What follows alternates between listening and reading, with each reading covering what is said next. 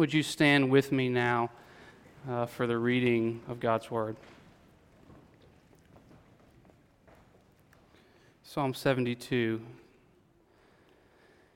Give the king your justice, O God, and your righteousness to the royal son. May he judge your people with righteousness and your poor with justice.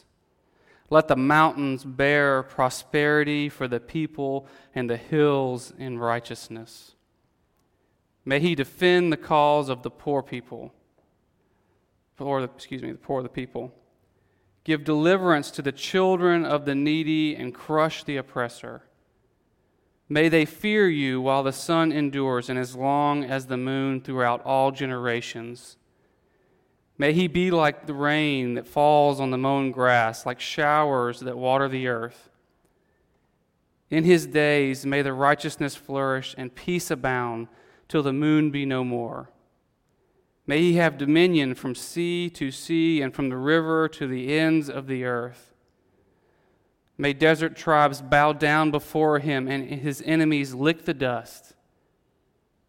May the kings of Tarshish and of the coastlands render him tribute. May the kings of Sheba and Seba bring gifts. May all kings fall down before him and all nations serve him. For he delivers the needy when he calls the poor and him who has no helper.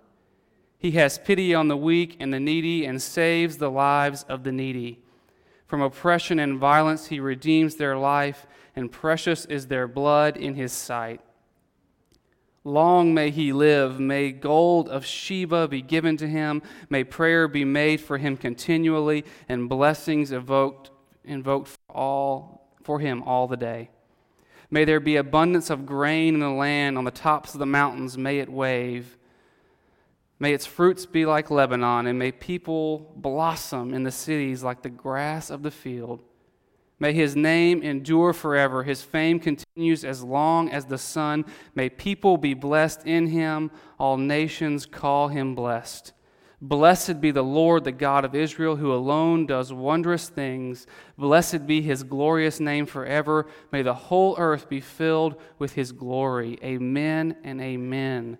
The prayers of David, the son of Jesse, are ended. Let's pray. Father, I thank you so much for your word. I thank you for how it brings life to our weary souls. This text is certainly challenging, and I pray that you would give us eyes to see, ears to hear, hearts to understand. Would we be receptive to what you have for us? I pray that for myself and for everyone that's here today. Speak to us through your word. In Jesus' name, amen. I am hearing a little song, which is kind of cool. It's like background music, but I'm wondering if someone from the band, I don't think it's me. I think I've got some music coming here. So if someone from the band could kill that, that would be awesome. Oh, it's there? So maybe we can, while I'm going, maybe we can have a little conference about how we can kill that. So, sorry. It's going to get me. I'm too ADD. Yeah, I think it's here. I think it's Peavy. It's picking up the radio.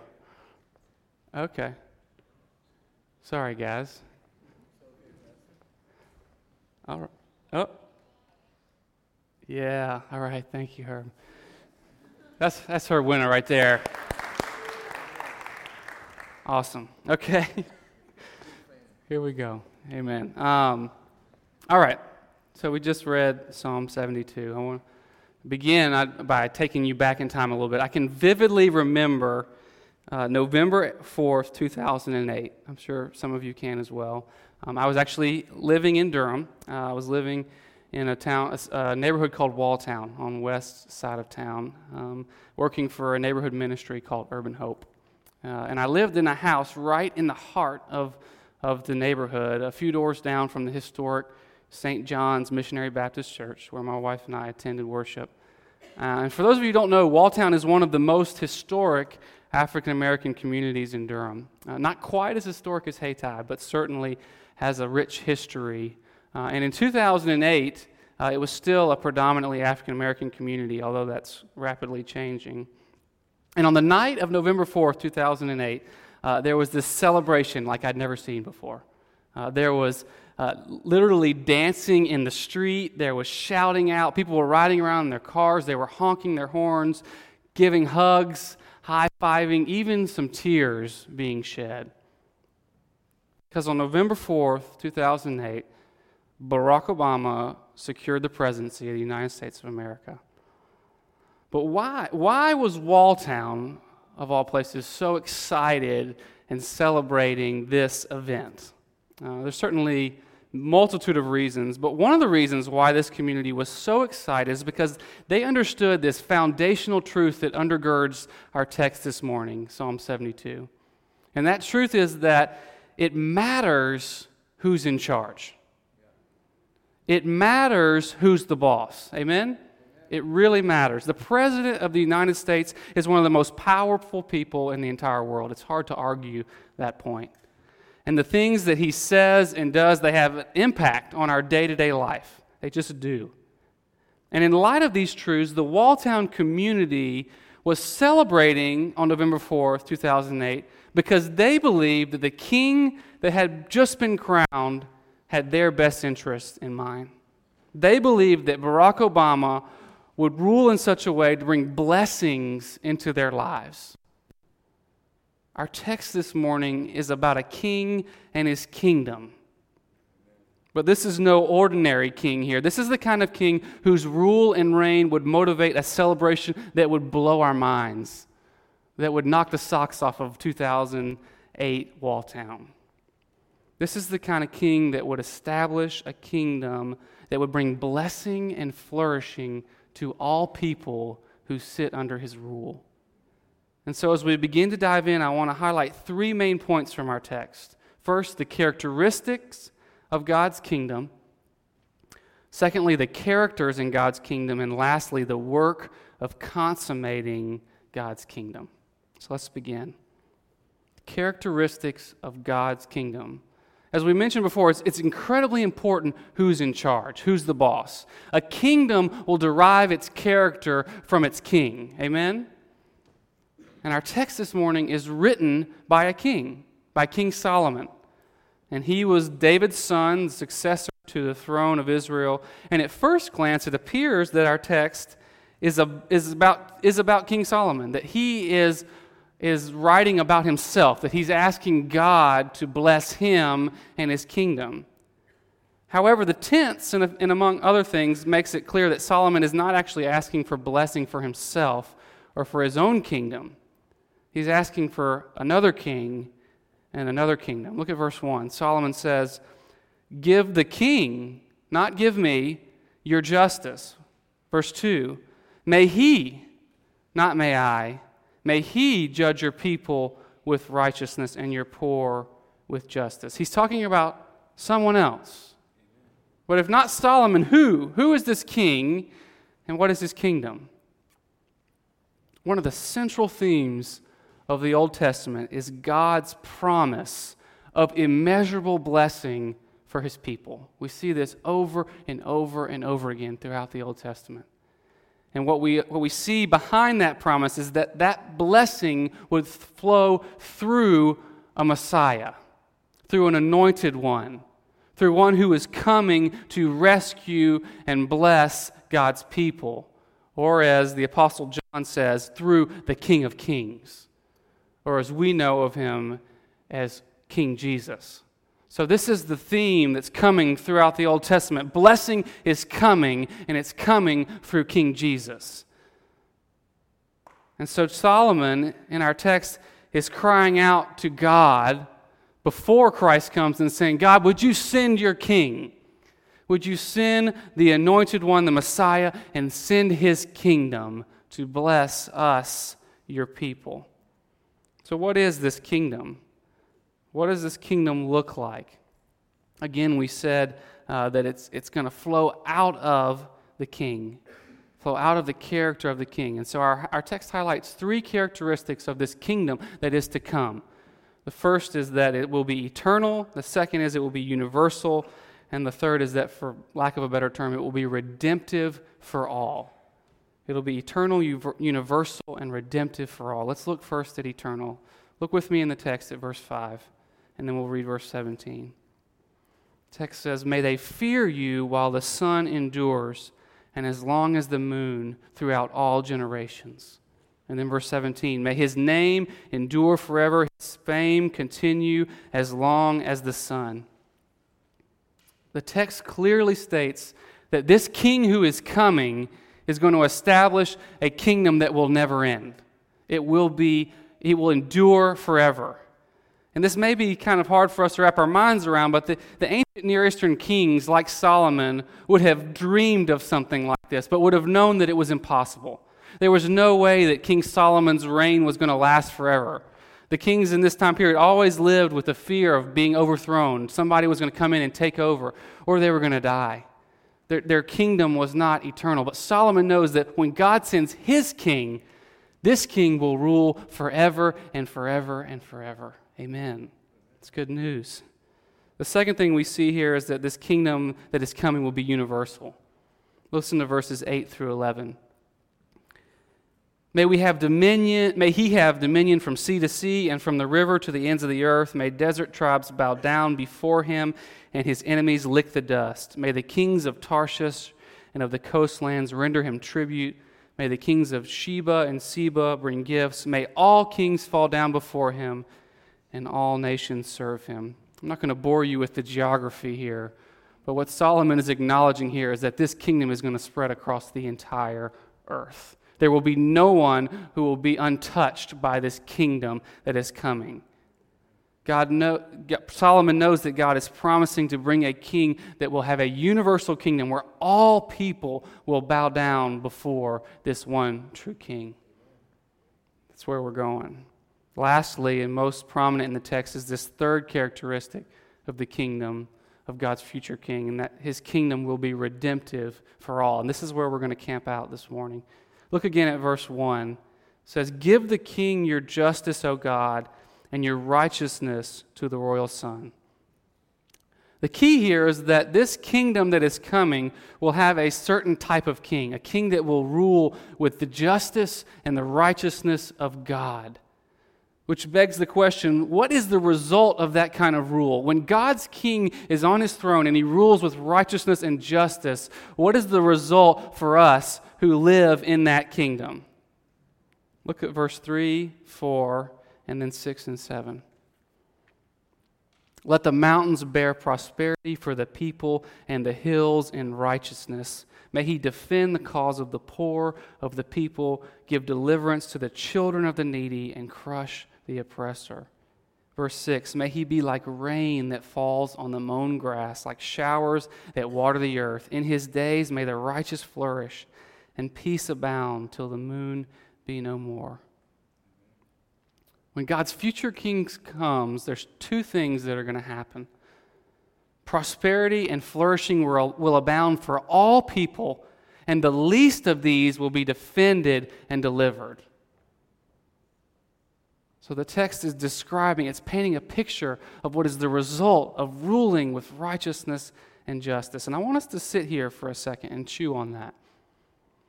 Because I think if we're honest, if somebody were to ask us, why did King Jesus come? Most of us would probably say he came to save us from our sins. Right?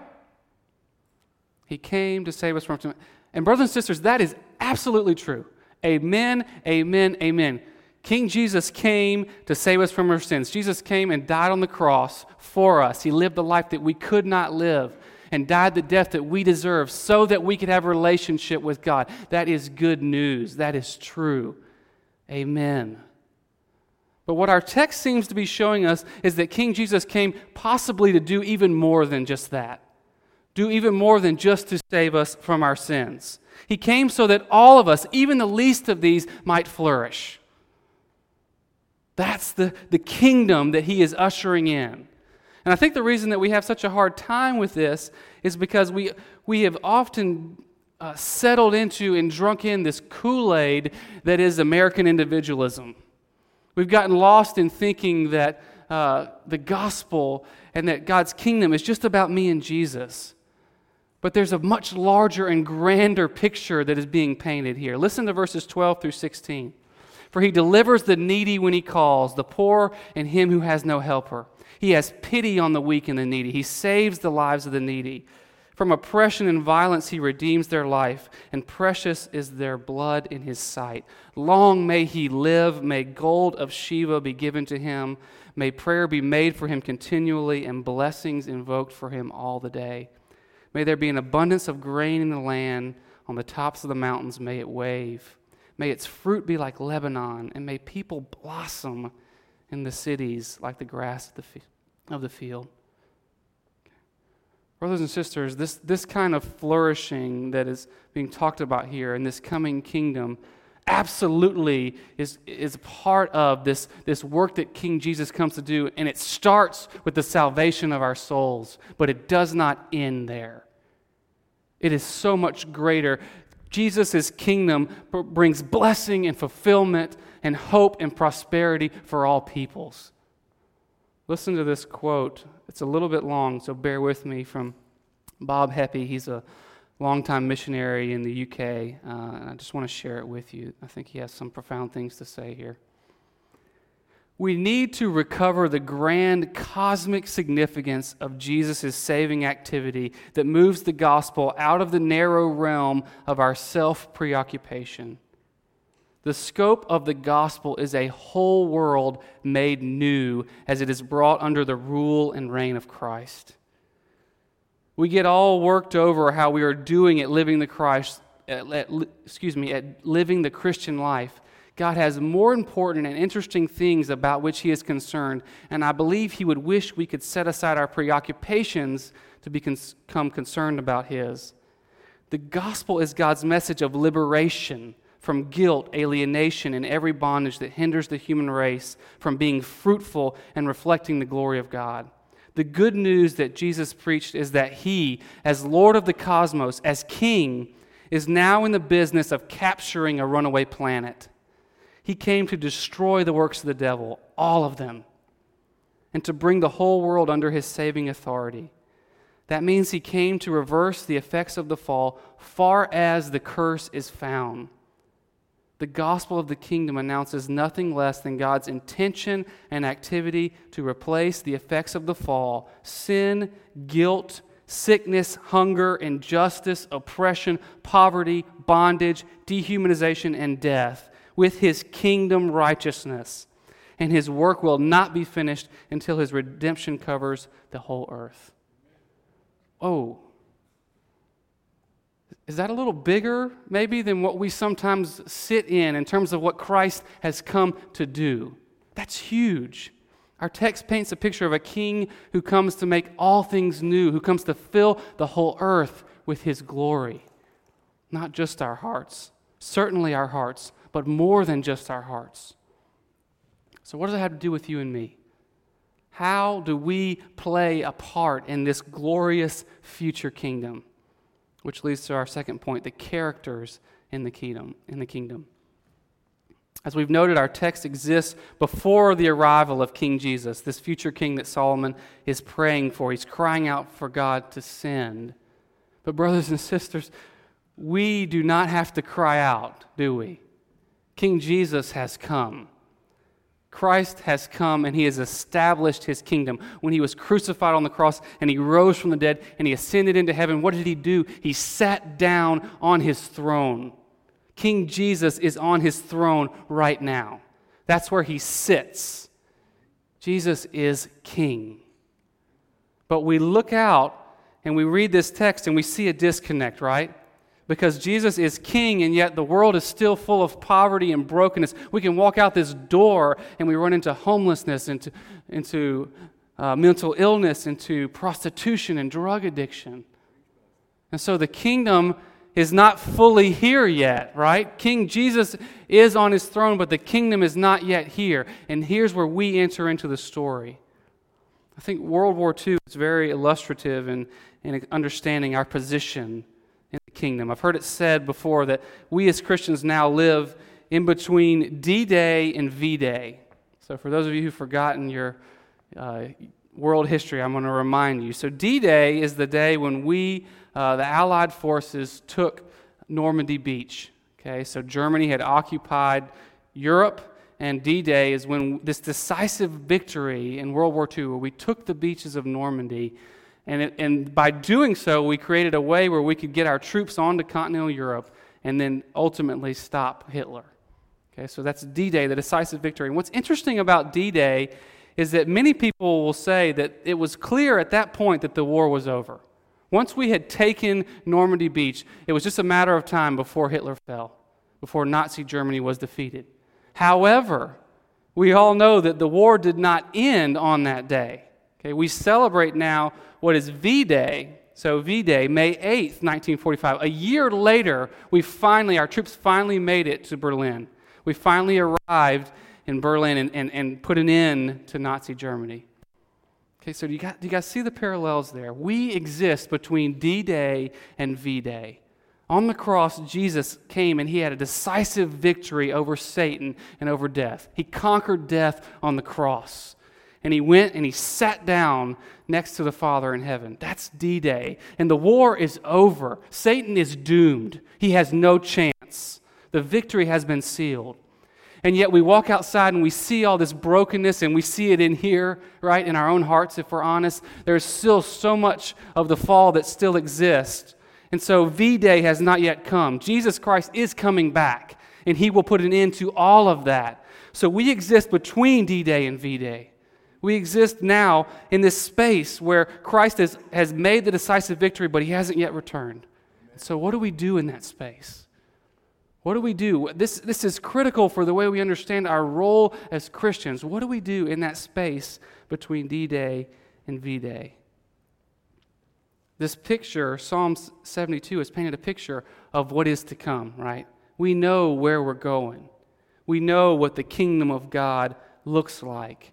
And so now we go to King Jesus, and he instructs us on what we do in between D-Day and V-Day. Listen to these. I'm going to read 3 passages to you. John 14:12, Jesus says, "Truly, truly, I say to you, whoever believes in me will also do the works that I do, and greater works than these will he do, because I am going to the Father." John 17:18, this is Jesus talking to God. He says, "As you sent me into the world, so I have sent them into the world." And then in Acts 1:8, these are Jesus' last words to his disciples. He says, "But you will receive power when the Holy Spirit has come upon you, and you will be my witnesses in Jerusalem and in all Judea and Samaria and to the end of the earth." So what's the message? What is Jesus saying to us? What is our role in this space? He says, be my witnesses. Do what I was doing. Complete the work that I started. Enter into this rescue mission for this world that's gone awry. Bring in my kingdom to bear wherever you are. He is inviting us into this redemptive work. He's inviting us into this mission that he started. I don't know if you've ever wondered why we here at Christ Central are so stuck on, if you will, focused on, passionate about ministry to the poor, to the least of these. Psalm 72 has your answer because it is critical. It is a key integral part of the mission of Jesus Christ. It's his mission. It's not ours. He is passionate about the plight of the poor. He is passionate about bringing his kingdom to bear, to bringing flourishing to all people. Our job as the church is not simply to tell people about Jesus. It is absolutely that. Amen. But it's more. It's more than just giving them the gospel. It is bringing flourishing into their life through the gospel and through redemptive works that we're going to talk about here in a second.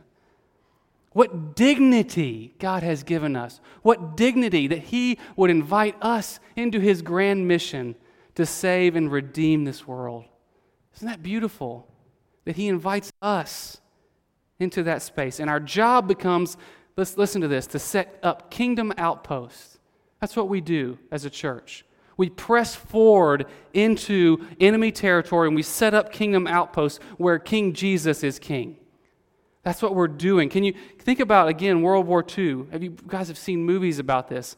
When the Allied troops would make it to a new city and they would capture that city back, and there would be these spontaneous celebrations. Oftentimes there would be a parade that would just erupt because these people were set free. They were brought back to the way of living that they were longing for, they were hoping for. Brothers and sisters, when we enter into the community, that should be our posture. We come in to set up a kingdom outpost and to bring freedom and flourishing. The community should celebrate when we arrive. Amen? Because we come to bless them. We come to set them free and strengthen them and encourage them to usher in King Jesus and his kingdom. Which leads us to our third and final point. How do we do it? How do we do that? How do we set up these kingdom outposts? How do we enter into the community in such a way that brings flourishing and hope and new life? How do we set up this new world order? And I want to give you practical application here. I want you to walk away with some practical application. This is heavy, hard stuff, but I want to leave you with some really simple practical application. The first one of those applications is to listen. Look again at verse 12 with me. It says, "For he delivers the needy when he calls, the poor and him who has no helper." It may sound overly simplistic, but it's what the text says. What did King Jesus do? He listened to the cries of the people, and he responded when they cried out. You may have wondered why we at Christ Central don't have a ton of programs going for the poor here in Durham. And the reason that is because our focus is listening. So often the church enters in, and we from the outside come in and say, "This is what you need, and I'm going to bring it to you." And we come in with this paternalistic, self-righteous mess, and we actually don't do any good. But what Jesus does is the exact opposite. He listens to the cries of the people, and he responds to their cries. And so our posture as a church is to listen to the community, to hear what their needs are, where are they hurting, and then we respond to that. And we respond not by coming in and taking over and dumping our resources on them. We respond by empowering and raising up and lifting people. That's that universal, eternal kind of redemption that's happening. Something that will last. So what does that mean for you and I? That's what the church is doing, but how do we individually enter that? I just want to challenge you to listen. I want to challenge you to build relationships with those who have need. To build relationships with the least of these in the community. I want you to get to know them. And I realize that is scary. Can we be honest? Because when we do that, we enter into a space where we have no idea what we're doing, right? There are going to be questions that are asked of you and things that are talked about that you're not going to know what to do with. It's scary, it's risky, but it's what Christ has called us to. We enter into people's lives and we listen and we acknowledge, I don't know what I'm doing. I don't really know what to offer. I just want to be in relationship with you. So I challenge you to take that risk within reason to enter into the lives of the people in this city. Listen. Listen to them. Second point of application is that we need to begin to see and embrace the dignity of humanity. Listen to verse 14. "From oppression and violence he redeems their life, and precious is their blood in his sight." What's motivating God in bringing about this kind of kingdom where all people flourish? It's right there in verse 14. "And precious is their blood in his sight." God loves deeply his people, his creation. We are created in the image of God, which means each one of us has worth and value and dignity. We are precious to God. What would it be like if we as a church began to walk around this community and look with God's eyes out on the community and see people with that dignity? When I walk up to someone that I recognize, that is a person who was made in the image of God, and God thinks they're precious. He thinks they're beautiful. And then I can begin to see that these people who maybe I've never interacted with before are so beautiful, and they actually have so much to offer, even to me. Even to me. Share a story with you guys. Just this week, a lady who's become a friend of mine, she blew me away. She does not have much in terms of finances. She's kind of struggling to get her life back in order. But what she did this week, what she's been doing all week, is she's been, I think the word is crocheting a blanket for my son. And I got to see it yesterday. It's almost done, and it is beautiful. I mean, the craftsmanship is phenomenal. And I didn't ask her to do this. I didn't bring this up. She just, out of the goodness of her heart, wanted to bless me and love my family. And it just hit me so hard. She could have sold this blanket for I don't know how much, but she just wanted to give it to me and to my family. And it was just something, it hit me so hard. And what's important there is I have to position myself in where I'm able and willing to receive, right? I have to recognize her dignity and realize she has so much to offer. And I will cherish that blanket. And my son will cherish that blanket. Is that beautiful? What a beautiful person that's here on this earth. And we can miss it. We can look right past that and not see that this is a person that is made in the image of God. So we first listen, and we second see the dignity in God's creation. And lastly, we embrace the depth of our own poverty. Embrace the depth of our own poverty. Brothers and sisters, the only way we'll be able to bring about holistic flourishing in Durham is to begin to see ourselves as incredibly poor and needy. We have to recognize that you and I are poor and needy and desperately in need of a Savior. King Jesus came to you and I not because we're special, we like to think that, not because we were well-dressed or we had a lot to offer. We want to claim that, right? King Jesus came to you and I because he loved us. And the definition of poverty is one who has needs, cannot take care of themselves, and who doesn't have anything to bring to the table. That would be like an extreme definition of poverty. And the only way you can begin to bring flourishing into this community is when you begin to realize that is you. You have many needs. You are incredibly broken. You bring nothing to the table, but Christ comes anyway to rescue you. Amen? That's who we are. That's who I am. I am a mess. I am selfish. I am quick-tempered. I'm irritable. Gosh, some of you guys even probably saw that this morning. I was driving around town behind, and I got irritable. I'm just a mess. I just don't bring a whole lot to the table, but Jesus loves me. He's adopted me. He's brought me into his family, and he sends me out to do likewise. Why? I don't know. He's just awesome like that. He loves me so much. I want you to listen to this quote. The deeper we grow in the Spirit of Jesus Christ, the poorer we become. The more we realize that everything in life is a gift, the tenor of our lives becomes one of humble and joyful thanksgiving. Awareness of our poverty and ineptitude, just the word means lack, causes us to rejoice in the gift of being called out of darkness into wondrous light and translated into the kingdom of God's beloved Son.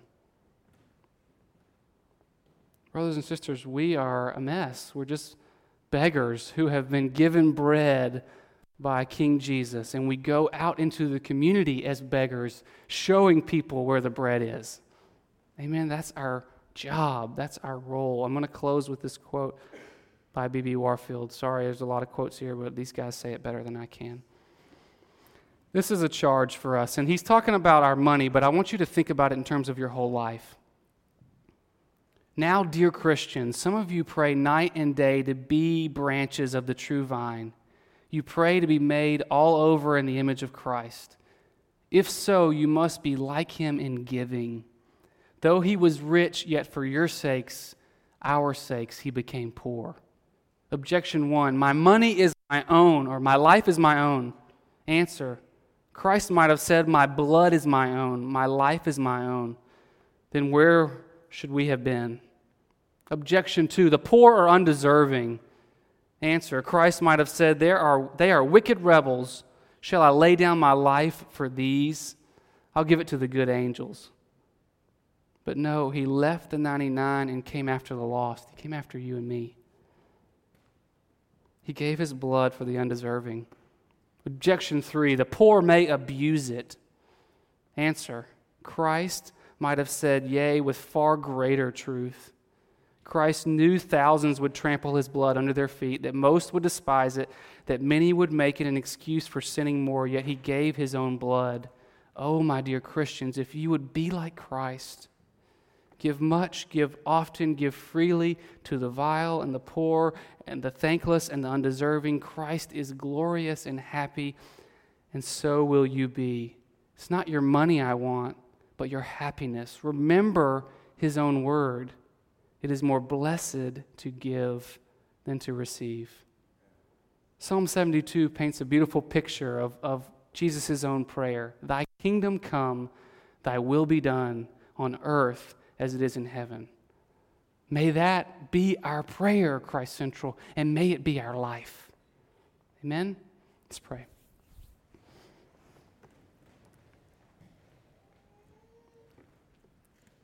Father, we are the poor, the needy.